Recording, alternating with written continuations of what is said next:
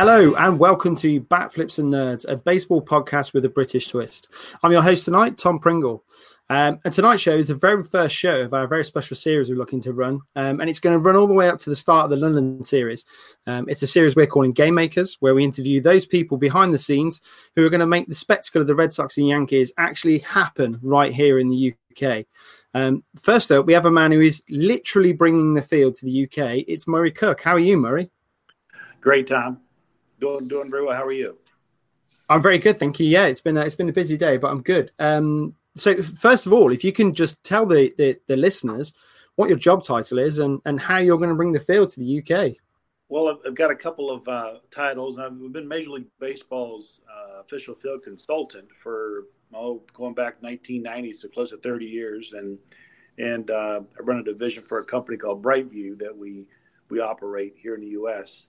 The sports facilities and design and construction and maintenance, that sort of thing. But no, we've been working on this event to happen in London for quite some time, probably going back to 2013. We started shopping around trying to see what could work. Yeah, and we'll come into more details about that then. So you're literally the man that makes baseball fields happen around the world. Yeah, that's kind of been my my title for fields and ballparks. Been 60 some countries and for MLB and with the WBCS and working the Olympics. And so whenever there's professional players playing in an area somewhere in the country, the facilities have to meet certain standards and requirements. So we're the guys that they send out and perform the work to bring them up to those levels. That's awesome. So how do you get into this? This isn't like a profession you sort of fall into. Surely this must have been a passion. You must have had this from an early age. I would say it's a little bit of both. I kind of fell into it and kind of happened. I grew up behind a ballpark, behind the left field fence of the Salem Pirates Class A Club, Carolina League. It's back when they had the John Candelarias and Steve Nicoshas and some really top talent on that team. And balls would go over in my yard, and I would sell them during batting practice, and I'd sell them back to the ball club. And one thing led to another. They said, you should come inside because you're making too much money, 25 cents. So I took a job inside, working on doing a ball boy, bat boy, whatever, just kind of whatever around the ballpark. And the guy said, "Hey, we want to try help us with the field." And I said, "Sure." So that kind of clicked, and moved on. Went to school to be a teacher, and to K through 3. And during the summers, I'd work at the ballpark, and found out I could make a few extra bucks more doing ballpark stuff than I could be in teaching. So lo and behold, one thing led to another, and took some other courses in different programs and operations and field construction and so on. And here I am. That's really cool. It's quite good that you got that story of sort of doing the low level job, so to speak, and then building up to what you're doing now. It's just amazing. So I'm guessing with you living near a baseball park, you are a baseball fan. Do you think you need to be a baseball fan to enjoy the job that you're doing?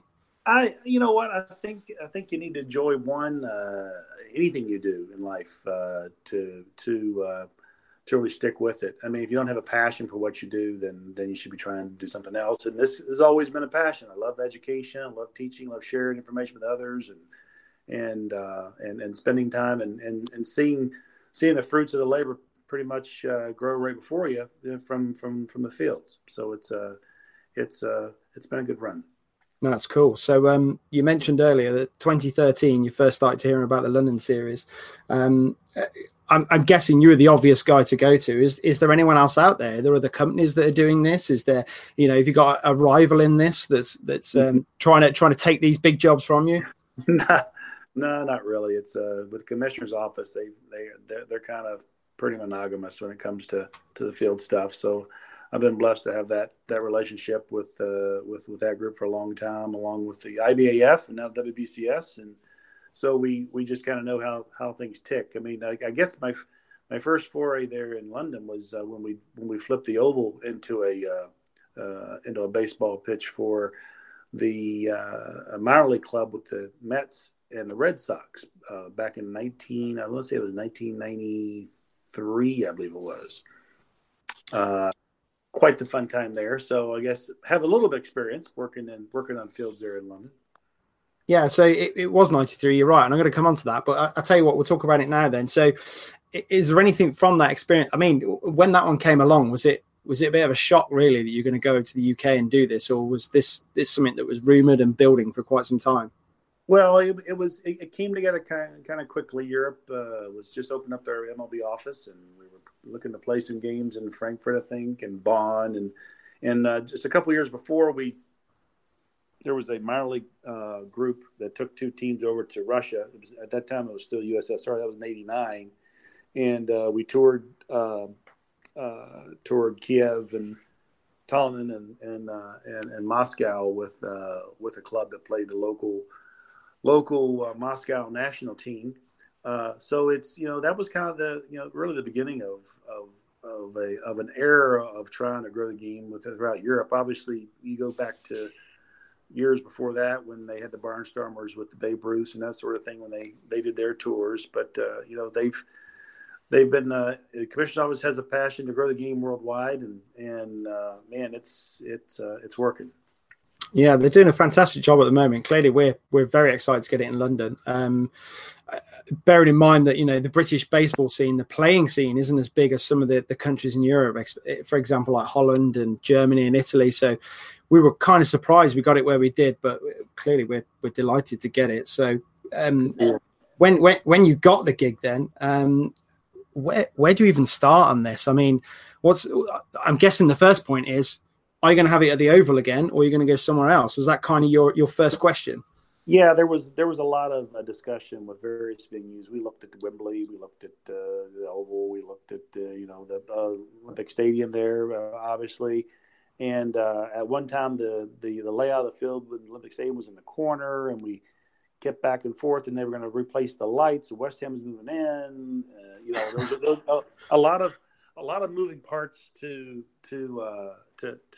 come into the decision and where we are today. I mean, a lot of people involved in reviewing that. So yeah, it's been a long road, but we're here this year. It's exciting. Yeah, it's fantastic. It's interesting you say it was going to be in the corner at Wembley, at the Olympic Park. That'd be interesting. So I'm guessing the cricket stadiums were out because it's the summer, and that's when we play cricket in the UK. So I'm guessing they were scrapped from the record pretty quick, or was there still some hope that you could go to maybe Lords, even though I don't think it's big enough, or the Oval or something like that? There's cricket pitches are unique. We did a similar type of a rebuild over at the SCG in Australia in Sydney, and we turned that around for a Dodgers D-backs opening day in 2014. So kind of what we're doing, very similar to what we're doing in London is what we perform there, as far as turning that cricket pitch into a baseball field in a couple of weeks. So we've learned along the way quite a few things on how to develop temporary ballparks. With the Fort Bragg game, if maybe familiar with that, in 2016. Yeah. Built a park there on the Army base and did that in 4 months. And it was what was there before was just an abandoned old golf course. So we had to grade, and it was a massive construction project. That's incredible. Yeah, the ballpark looked fantastic at the end, and the players absolutely loved it as well. We saw the reports in there; it was superb. Just talking about the temporary fields, then. So, how does your job different when it comes to a temporary field compared to like the full-time baseball facility? And I mean temporary field is in like the Olympic Stadium and then converting it, rather than a full-time baseball facility like if you're going over to Mexico or Dominican maybe. Sure. Well, we're obviously our first goal was is does it fit, right? And can we get the right orientation of the ballpark? That's what we typically look for first, and then define. And from there, we start ticking all the other boxes as it relates to, the time of the year, what's available, how many concerts they're going to run in and out, who's the user. I mean, there's a lot of boxes there to check, and as we go down the road to select a site, and it was no different. As mentioned, originally we discussed putting the home plate in the corner, but found that moving it to the midline provided a much better viewing opportunity for fans, and makes center field just a tad short, but we're going to make the wall a little higher. I mean, we've had ball studies done, and where they're going to go based on the current dimensions of the field we're going to build there. It's been a lot of behind the scenes work. I was gonna ask about the biggest challenges that you faced in creating this, but I imagine it's all those sorts of things like the scheduling and trying to arrange where it's going to be. Was there any sort of specific requirement from any of the teams or MLB in general, or was it just a case of make the ballpark as neutral as possible? Sure, that's it. I mean, it's always about safety and making sure that the field is of major league quality, and the most important part about the ballpark is the field play, because you can't have it without a field. And of course, then we looked at all the other components: the locker rooms, the trainers' areas, all those things. And you go look in the Olympic Stadium; they got a very small, soccer team locker rooms are pretty small. So we're building out locker rooms. I don't know if you're familiar with the venue on the track inside. There's an inside running track that we're actually going to build out. Regular size locker rooms, which is something we did at SCG and other places. It'll look like a regular locker room that you'd see at a major league park when we're finished. Yeah. How many people are involved in this from start to finish? So from the recce stage, just going over to the UK and looking at the stadiums, all the way up to the final bit of dirt is just brushed off the field. Yeah,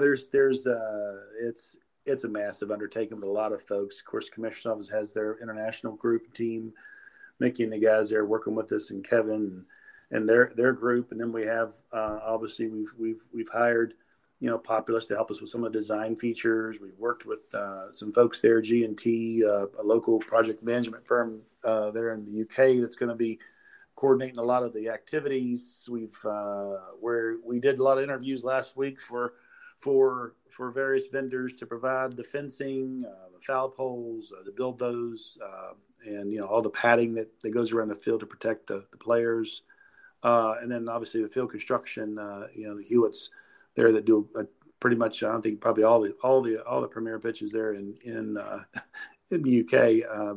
They're just a top notch sports field construction group, and so it's great to have all these resources, because in some countries I go to do these things, there's a language barrier, and two, they just don't have the resources that other countries have.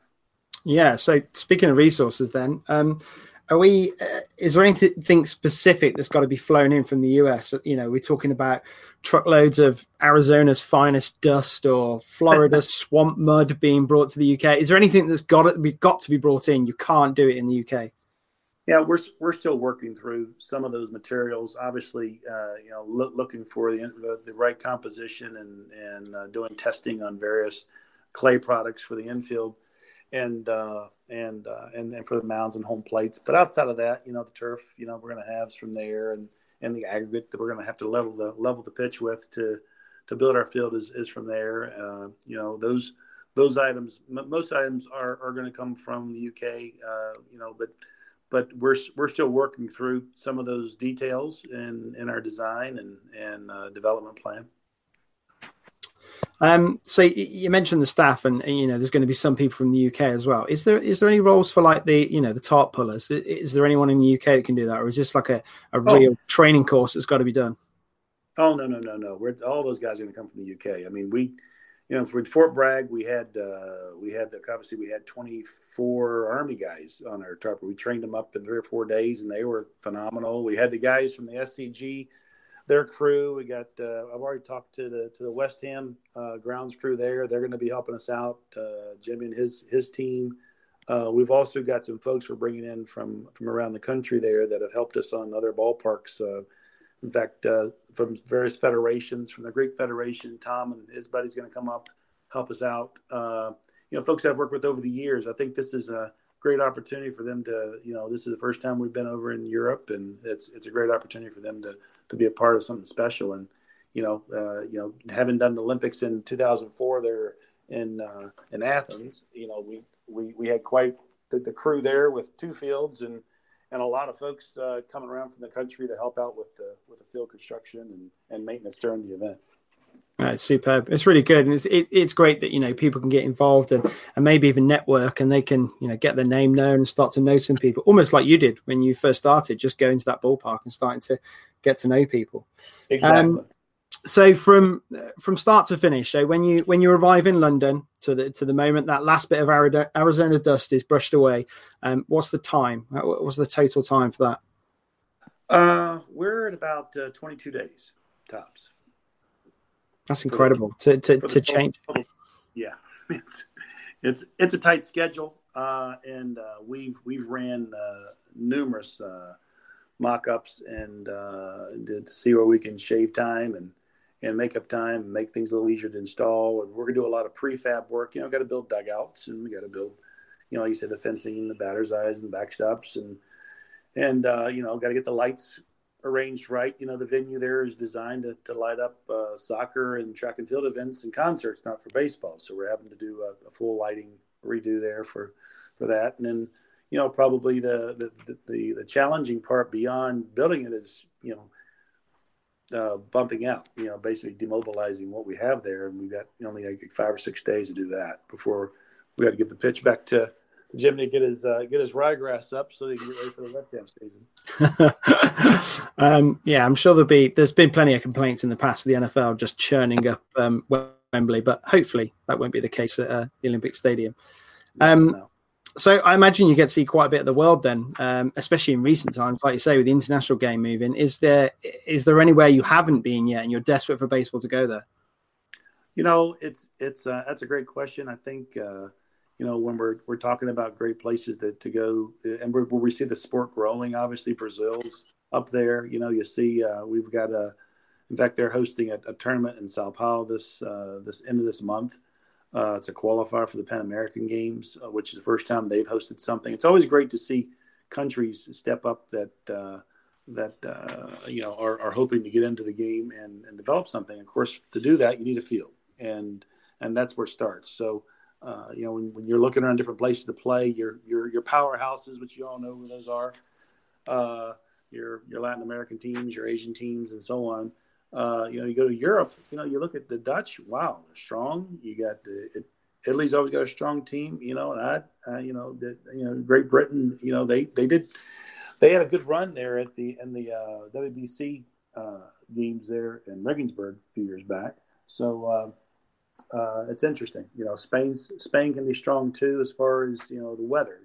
Where we get challenged to where can we play a game during the season or play an opener. It's kind of got to either play in a dome or you got to play somewhere where it's warm, right? So when you're looking at trying to do something first week of April, whatever, you got to those things come into play. Something I just thought about actually. Have you taken sort of more of a project manager role? Are you stepping back, or are you still there with your tool belt and your shovel? Are you still getting involved, or desperate to get involved? Yeah, I tend to grab a shovel and a rake once in a while and check it up. No, it's a project management role, but in a sense of more just this coordination, because you think about all the things that have to go in, how it's layered in. We're getting this the field right after the concert season, so the entire field will be covered with the armor decking system that they use that the guys walk on, and we're building our field above that. So it's the challenges of putting this thing together. Can I say it's been done before? No, I can't. Can I say we've done things similarly? Yeah, similar, but it's going to be fun. I know that. Well, that's the challenge, isn't it? That's the excitement, I suppose. There's going to be nerves there to try and get it right, but that's the excitement. It's something completely different. And it's going to be superb. So just to clarify, there's going to be the armor decking down, then you're putting turf on top of that rather than using the existing turf that's there. That's correct. Oh wow. Yeah, it's because it's protecting his pitch. One, the Deso pitch is there.